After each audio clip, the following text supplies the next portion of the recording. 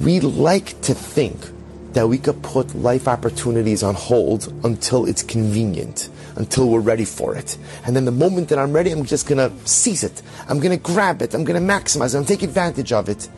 And those of us who have been around the block a couple of times know that when you put your life opportunities on hold, more often than not, when you find the time to get back to them, the ship has often sailed. That opportunity is no longer there. The door has already closed.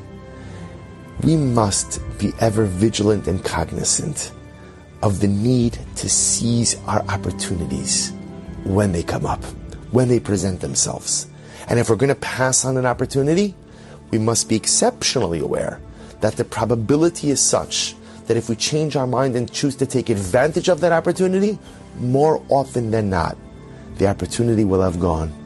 The moment dissipated, the door will have closed. So be careful what you pass on. Be careful what you say, I'll get back to. Because when life presents you with an opportunity, more often than not, I have to find the courage to seize it.